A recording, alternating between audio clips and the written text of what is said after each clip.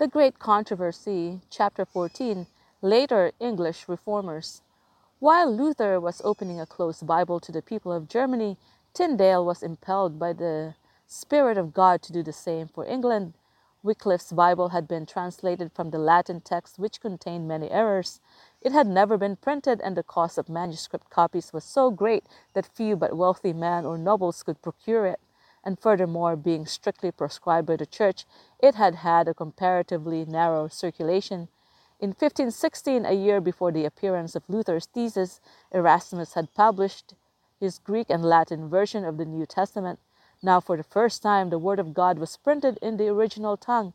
In this work, many errors of former versions were corrected, and the sense was more clearly rendered. It led many among the educated classes to a better knowledge of the truth and gave a new impetus to the work of reform. But the common people were still to a great extent debarred from God's Word. Tyndale was to complete the work of Wycliffe in giving the Bible to his countrymen. A diligent student and an earnest seeker for truth, he had received the gospel from the Greek Testament of Erasmus. He fearlessly preached his convictions, urging that all doctrines be tested by the Scriptures.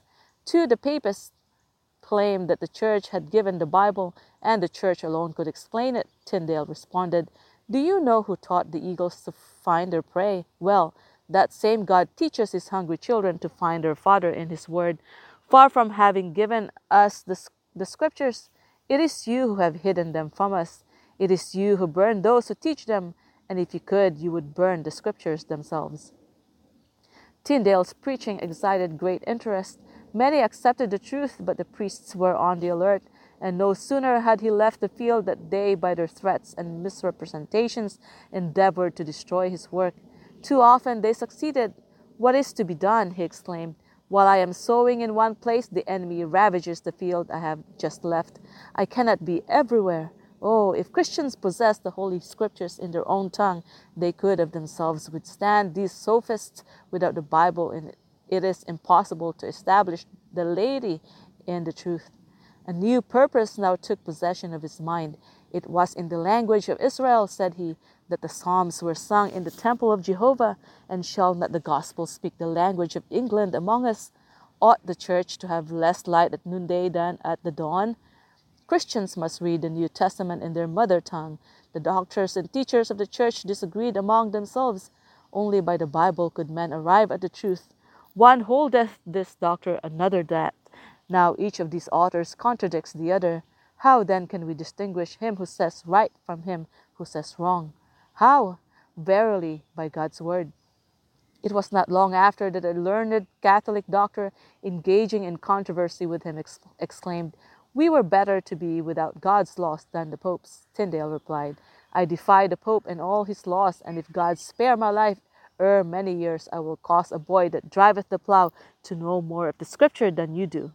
The purpose which he had begun to cherish of giving to the people the New Testament Scriptures in their own language was now confirmed, and he immediately applied himself to the work. Driven from his home by persecution, he went to London, and there for a time pursued his labors undisturbed. But again the violence of the Papists forced him to flee.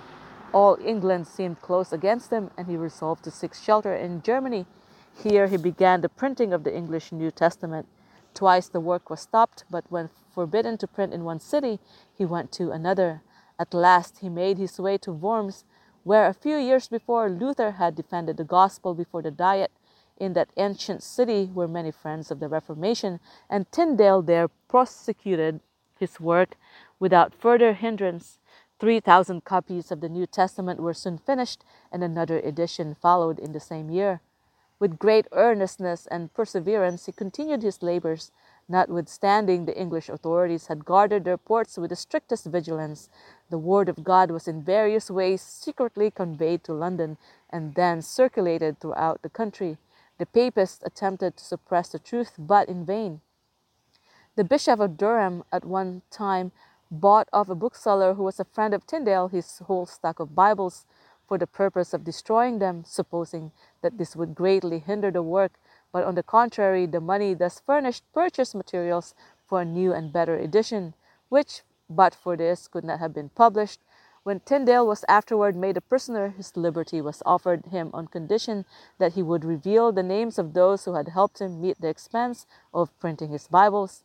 He replied that the Bishop of Durham had done more than any other person, for by paying a large price for the books left on hand, he had enabled him to go on with good courage. Tyndale was betrayed into the hands of his enemies and at one time suffered imprisonment for many months. He finally witnessed for his faith by a martyr's death, but the weapons which he prepared have enabled other soldiers to do battle through all the centuries, even to our time. Latimer maintained from the pulpit that the Bible ought to be read in the language of the people. The author of Holy Scripture said he is God himself, and this Scripture partakes of the might and eternity of its author. There is no king, emperor, magistrate, and ruler, but are bound to obey his holy word. Let us not take any bywalks, but let God's word direct us. Let us not walk after our forefathers, nor seek not what they did, but what they should have done. Barnes and Frith, the faithful friends of Tyndale, arose to defend the truth. The Ridleys and Cranmer followed. These leaders in the English Reformation were men of learning, and most of them had been highly esteemed for zeal or piety in the Romish communion.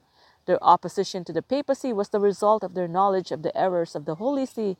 Their acquaintance with the mysteries of Babylon gave greater power to their testimonies against her.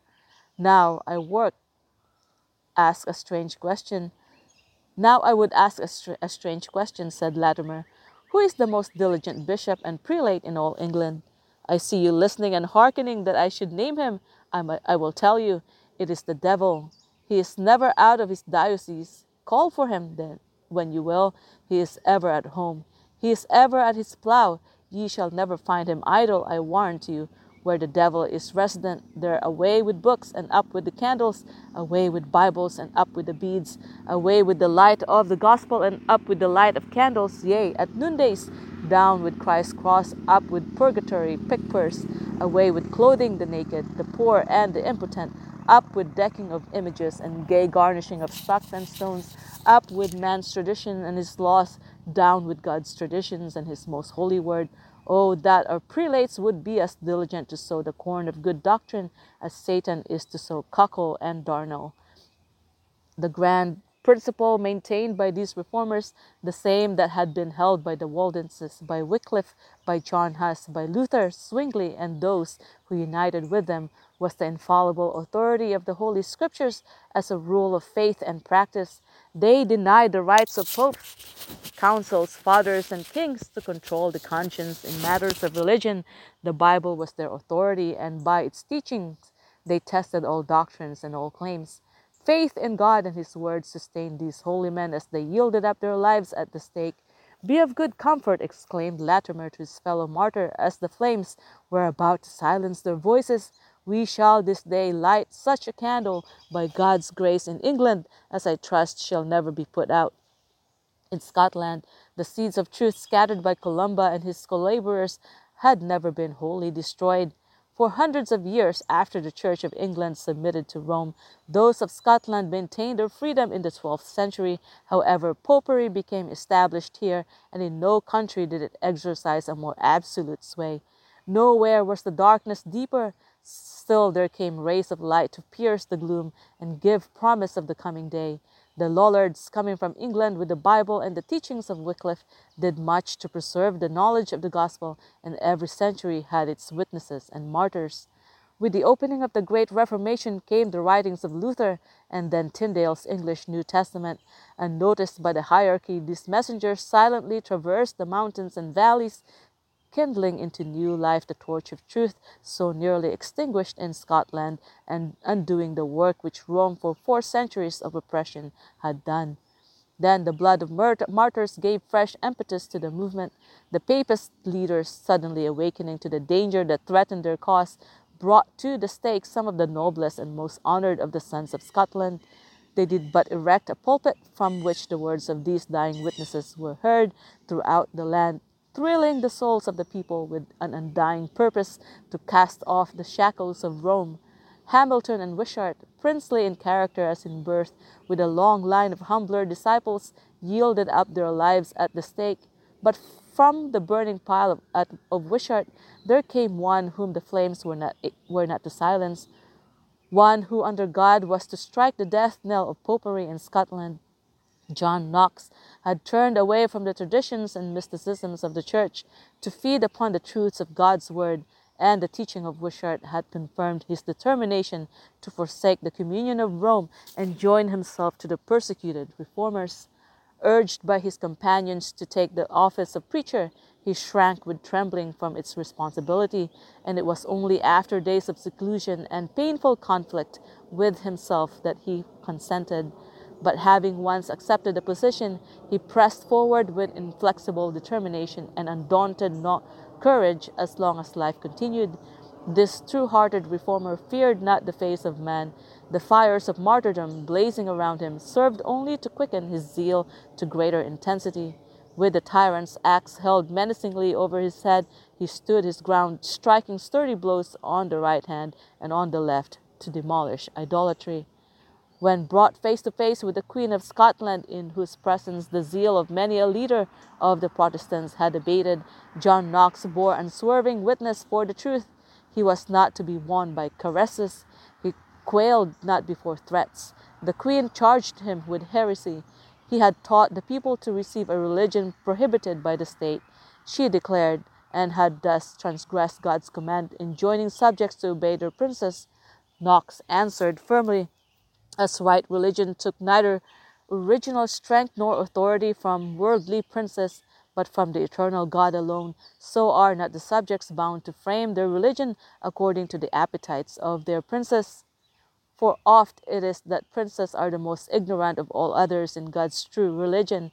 If all the seed of Abraham had been of the religion of Pharaoh, whose subjects they long were, I pray you, madam, what religion would there have been in the world? Or if all men in the days of the apostles had been of the religion of the Roman emperors, what religion would there have been upon the face of the earth? And so, madam, ye may perceive that subjects are not bound to the religion of their princes, albeit they are commanded to give them obedience. Said Mary, ye interpret the scriptures in one manner, and they, the Roman Catholic teachers, interpret in another. Whom shall I believe, and who shall be judged? Ye shall believe God that plainly speaketh in his word, answered the reformer, and farther than the word teaches you, ye neither shall believe the one nor the other. The word of God is plain in itself, and if there appear any obscurity in one place, the Holy Ghost, which is never contrary to himself, explains the same more clearly in other places, so that there can remain no doubt but unto such as obstinately remain ignorant. Such were the truths that the fearless reformer, of the peril of his life, spoke in the ear of the royalty.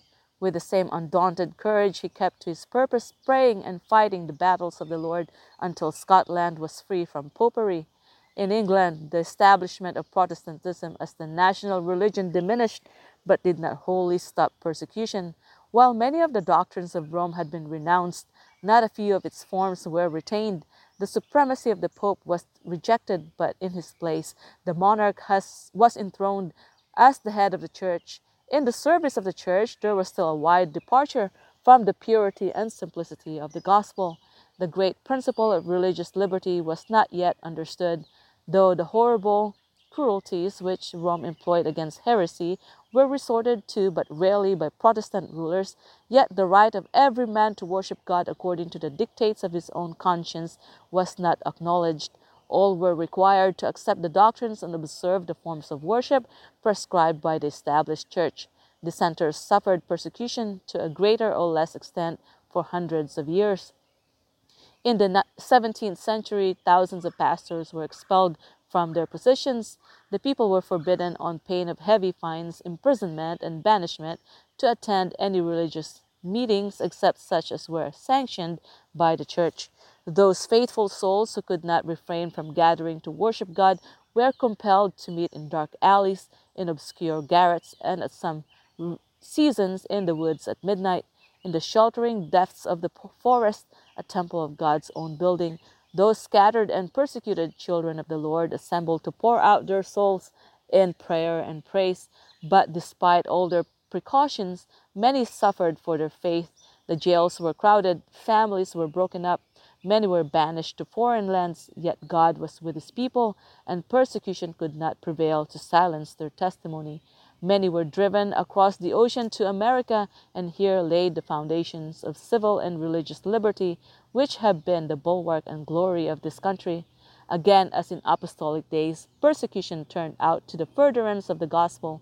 In a loathsome dungeon crowded with profligates and felons, John Bunyan breathed the very atmosphere of heaven, and there he wrote his wonderful allegory of the pilgrim's journey from the land of destruction to the celestial city. For over 200 years, that voice from Bedford jail has spoken with thrilling power to the hearts of men. Bunyan's Pilgrim's Progress and Grace Abounding to the Chief of Sinners have guided many feet into the path of life. Baxter, Flavel, Alleyne, and other men of talent, education, and deep Christian experience stood up in valiant defense of the faith which was once delivered to the saints. The work accomplished by these men, proscribed and outlawed by the rulers of this world, can never perish. Flavel's Fountain of Life and Method of Grace have taught thousands how to commit the keeping of their souls to Christ. Baxter's Reformed pastor has proved a blessing to many who desire a revival of the work of God, and his saints' everlasting rest has done its work in leading souls to the rest that remaineth for the people of God. 100 years later, in a day of great spiritual darkness, Whitefield and the Wesleys appeared as light bearers for God. Under the rule of the established church, the people of England had lapsed into a state of religious declension hardly to be distinguished from heathenism. Natural religion was the favorite study of the clergy and included most of their theology. The higher classes sneered at piety and prided themselves on being above what they called its fanaticism.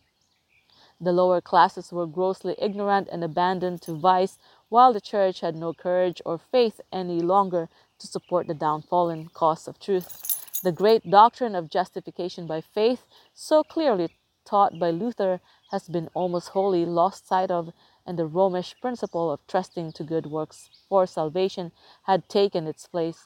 Whitefield and the Wesleys, who were members of the established church, were sincere seekers for the favor of God, and this, they had been taught, was to be secure by a virtuous life and an observance of the ordinances of religion. When Charles Wesley at one time fell ill and anticipated that death was approaching, he was asked upon what he rested his hope of eternal life. His answer was, "I have used my best endeavors to serve God." As the friend who had put the question seemed not to be fully satisfied with his answer, Wesley thought, "What are not my endeavors a sufficient ground of hope? Would he rob me of my endeavors? I have nothing else to trust to." Such was the dense darkness that had settled down on the church, hiding the atonement, robbing Christ of his glory, and turning the minds of men from their only hope of salvation, the blood of the crucified Redeemer. Wesley and his associates were led to see that true religion is seated in the heart, and that God's law extends to the thoughts as well as to the words and actions. Convinced of the necessity of holiness of heart as well as correctness of outward deportment, they set out in earnest upon a new life. By the most diligent and prayerful efforts, they endeavored to subdue the evils of the natural heart. They lived a life of self-denial, charity, and humiliation, observing with great rigor and exactness every measure which they thought could be helpful to them in obtaining what they most desired, that holiness which could secure the favor of God, but they did not obtain the object which they sought in vain, were their endeavors to free themselves from the condemnation of sin or to break its power. It was the same struggle which Luther had experienced in his cell at Erfurt. It was the same question which had tortured his soul. How should man be just before God?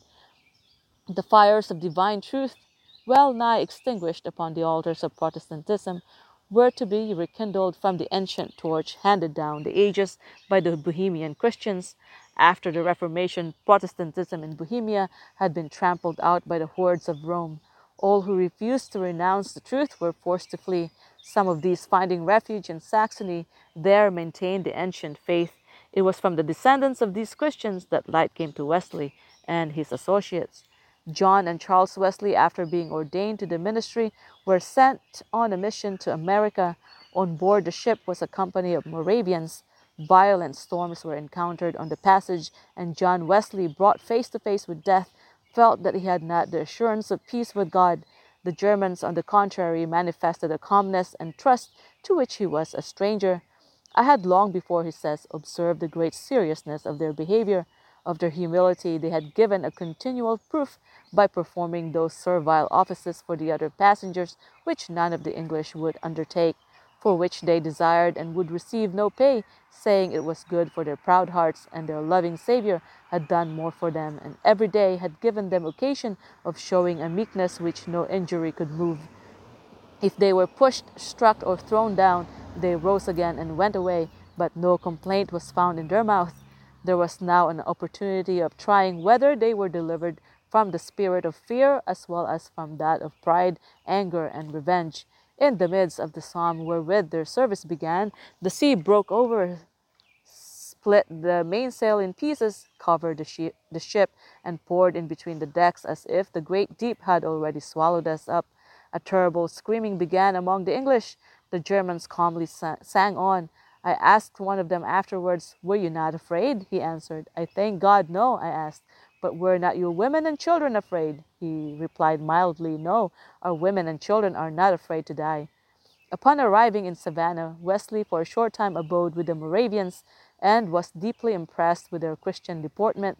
Of one of their religious services, in striking contrast to the lifeless formalism of the church in England, he wrote, "The great simplicity as well as solemnity of the whole almost made me forget the 1700 years between and imagine myself in one of those assemblies where from and state were not.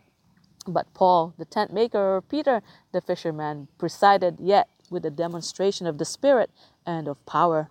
On his return to England, Wesley, under the instructions of a Moravian preacher, arrived at a clearer understanding of Bible faith. He was convinced that he must renounce all dependence upon his own works for salvation, and must trust wholly to the Lamb of God, which taketh away the sin of the world. At a meeting of the Moravian Society in London, a statement was read from Luther describing the change which the Spirit of God works in the heart of the believer. As Wesley listened, faith was kindled in his soul. "I felt my heart strangely warmed," he says. "I felt I did not trust in Christ alone for salvation, and an assurance was given me that he had taken away my sins, even mine, and saved me from the law of sin and death." Through long years of wearisome and comfortless striving, years of rigorous self-denial, of reproach and humiliation, Wesley had steadfastly adhered to his one purpose of seeking God. Now he had found him, and he found that the grace which he had toiled to win by prayers and fast, by alms deeds and self-abnegation, was a gift without money and without price. Once established in the faith of Christ, his whole soul burned with the desire to spread everywhere a knowledge of the glorious gospel of God's free grace. "I look upon all the world as my parish," he said. "In whatever part of it I am, I judge it meet, right, and my bounden duty to declare unto all that are willing to hear the glad tidings of salvation." He continued his strict and self-denying life, not now as the ground, but the result of faith, not the root, but the fruit of holiness. The grace of God in Christ is the foundation of the Christian's hope, and that grace will be manifested in obedience. Wesley's life was devoted to the preaching of the great truths which he had received: justification through faith in the atoning blood of Christ, and the renewing power of the Holy Spirit upon the heart, bringing forth fruit in a life conformed to the example of Christ. Whitefield and the Wesleys had been prepared for their work by long and sharp personal convictions of their own lost condition, and that they might be able to endure hardness as good soldiers of Christ, they had been subjected to the fiery ordeal of scorn, derision, and persecution, both in the university and as they were entering the ministry. They and a few others who sympathized with them were contemptuously called Methodists by their godly fellow students, a name which is at the present time regarded as honorable by one of the largest denominations in England and America. As members of the Church of England, they were strongly attached to her forms of worship, but the Lord had presented before them in His Word a higher standard. The Holy Spirit urged them to preach Christ and Him crucified. The power of the highest attended their labors. The thousands were convicted and truly converted. It was necessary that these sheep be protected from ravening wolves. Wesley had no thought of forming a new denomination, but he organized them under what was called the Methodist Connection. Mysterious and trying was the opposition with these preachers, which these preachers encountered from the established church. Yet God, in His wisdom, had overruled events to cause the reform to begin within the church itself. Had it come wholly from without, it would not have penetrated where it was so much needed. But as the revival preachers were churchmen and labored within the pale of the church, wherever they could find opportunity, the truth had an entrance where the doors would otherwise have remained closed. Some of the clergy were roused from their moral stupor and became zealous preachers in their own parishes. Churches that had been petrified by formalism were quickened into life. In Wesley's time, as in all ages of the church's history, men of different gifts performed their appointed work. They did not harmonize upon every point of the doctrine, but all were moved by the Spirit of God and united in the absorbing aim to win souls to Christ. The differences between Whitefield and the Wesleys threatened at one time to create alienation, but as they learned meekness in the school of Christ, mutual forbearance and charity reconciled them. They had no time to dispute, while error and iniquity were teeming everywhere, and sinners were going down to ruin. The servants of God trod a rugged path. Men of influence and learning employed their powers against them. After a time, many of the clergy manifested determined hostility, and the doors of the churches were closed against a pure faith and those who proclaim it.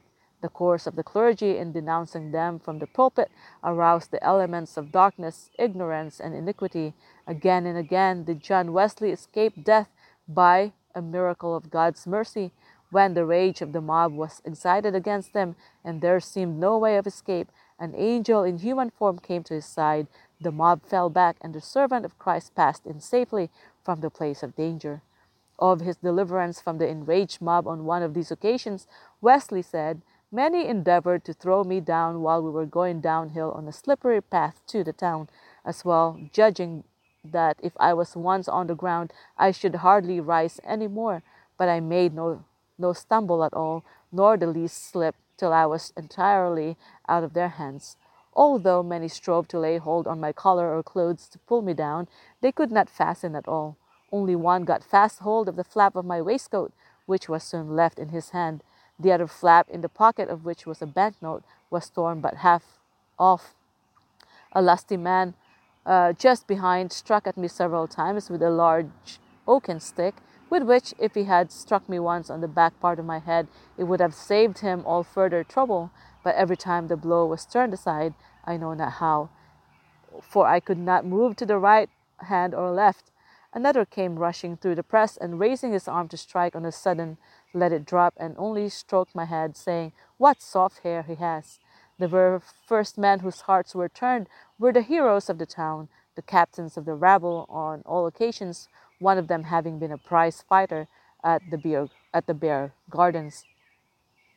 By how gentle degrees does God prepare us for His will! 2 years ago, a piece of brick grazed my shoulders. It was a year after that the stone struck me between the eyes. Last month I received one blow, and this evening too, one before we came into the town, and one after we were gone out. But both were as nothing. For though one man struck me on the breast with all his might, and the other on the mouth with such force that the blood gushed out immediately, I felt no more pain from either of the blows than if they had touched me with a straw.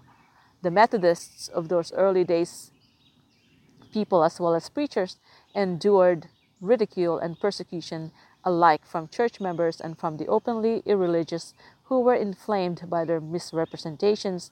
They were arraigned before courts of justice, such only in name, for justice was rare in the courts of that time. Often they suffered violence from their persecutors. Mobs went from house to house, destroying furniture and goods, plundering whatever they chose, and brutally abusing men, women, and children. In some instances, public notices were posted calling upon those who desired to assist in breaking the windows and robbing the houses of the Methodists to assemble at a given time and place. These open violations of both human and divine law were allowed to pass without a reprimand. A systematic persecution was carried on against a people whose only fault was that of seeking to turn the feet of sinners from the path of destruction to the path of holiness, said John Wesley, referring to the charges against himself and his associates. Some allege that the doctrines of these men are false, erroneous, and enthusiastic, that they are new and unheard of till of late, that they are Quakerism, fanaticism, popery. This whole pretense has been already cut up by the roots, it having been shown at large that every branch of this doctrine is the plain doctrine of Scripture, interpreted by our own church. Therefore, it cannot be either false or erroneous, provided the Scripture be true.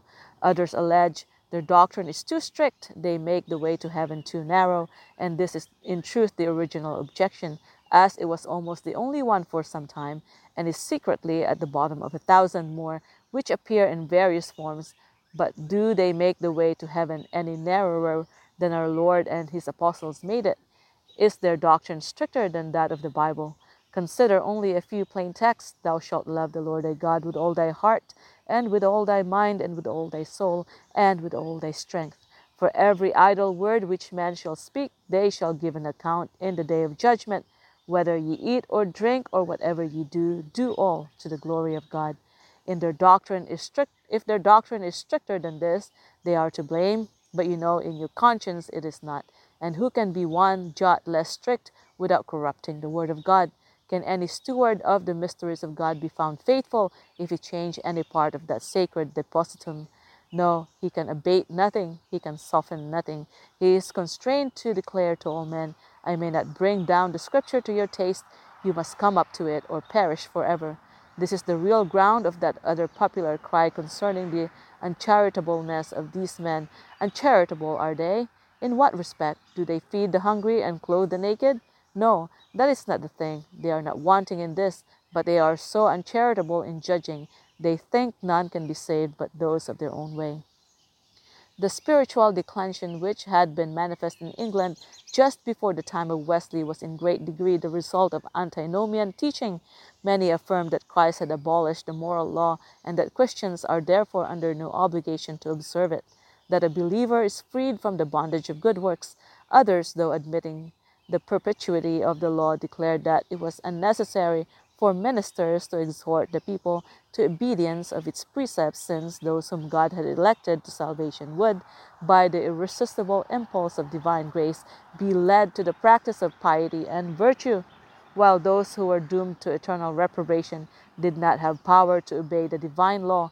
Others, also holding that the elect cannot fall from the grace nor forfeit the divine favor, arrived at the still more hideous conclusion that the wicked actions they commit are not really sinful, nor to be considered as instances of their violation of the divine law, and that consequently they have no occasion either to confess their sins or to break them off by repentance.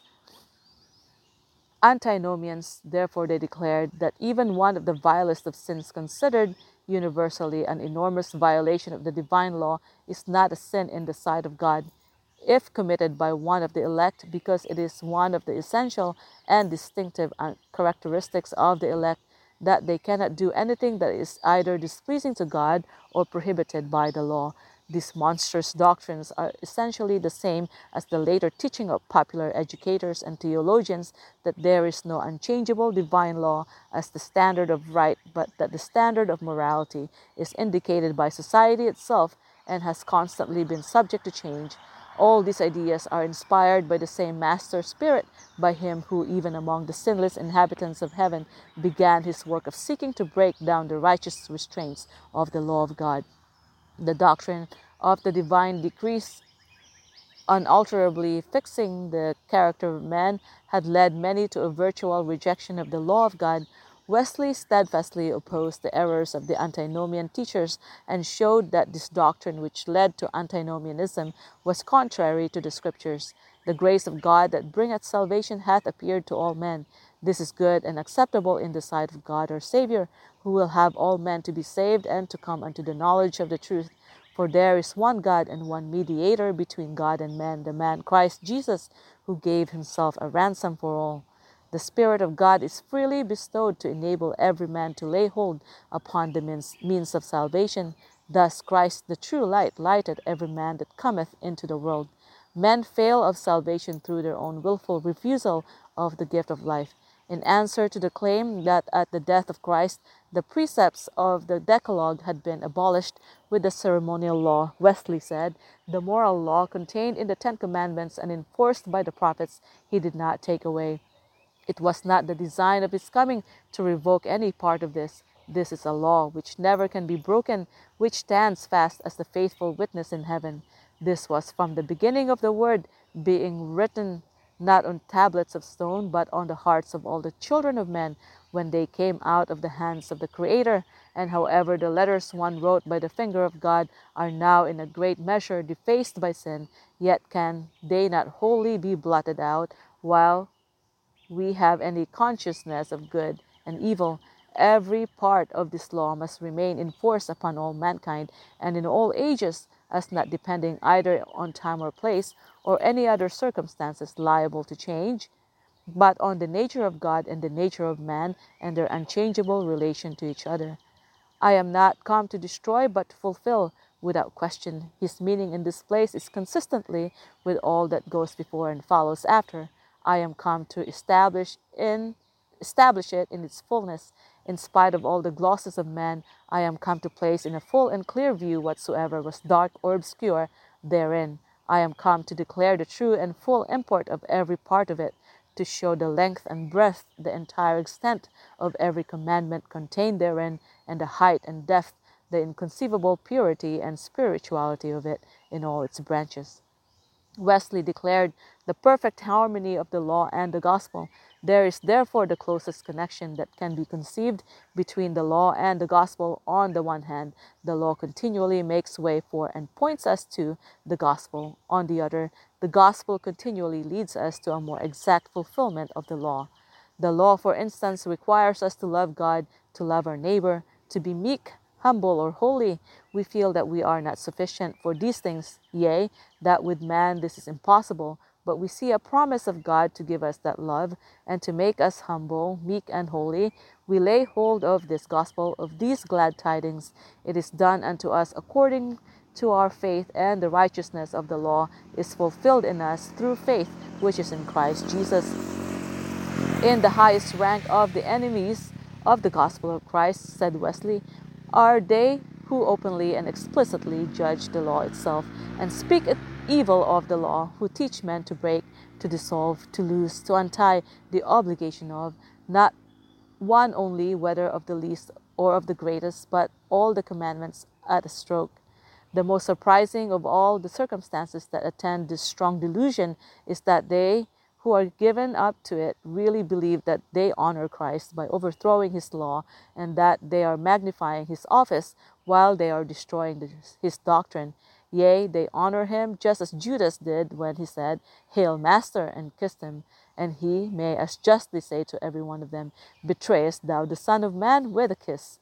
It is no other than betraying him with a kiss, to talk of his blood and take away his crown, to set light by any part of his law under pretense of advancing his gospel. Nor indeed can anyone escape this charge who preaches faith in any such a manner as either directly or indirectly tends to set aside any branch of obedience, who preaches Christ so as to disannul or weaken in any wise the least of the commandments of God. To those who urge that the preaching of the gospel answers all the ends of the law, Wesley replied, This we utterly deny. It does not answer the very first end of the law, namely, the convincing man of sin, the awakening those who are still asleep on the brink of hell. The Apostle Paul declares that by the law is the knowledge of sin, and not until man is convinced of sin will he truly feel his need of the atoning blood of Christ. They that be whole, as our Lord himself observes, need not a physician, but they that are sick. It is absurd, therefore, to offer a physician to them that are whole, or that at least imagine themselves so to be. You are first to convince them that they are sick. Otherwise, they will not thank you for your labor. It is equally absurd to offer Christ to them whose heart is whole, having never been broken.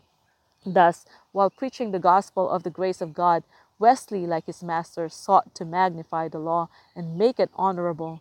Faithfully did he accomplish the work given him of God, and glorious were the results which he was permitted to behold.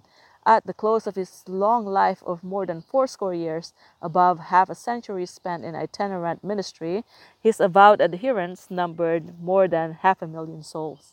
But the multitude that through his labors had been lifted from the ruin and degradation of sin to a higher and a purer life, and the number who by his teaching had attained to a deeper and richer experience, will never be known till the whole family of the redeemed shall be gathered into the kingdom of God.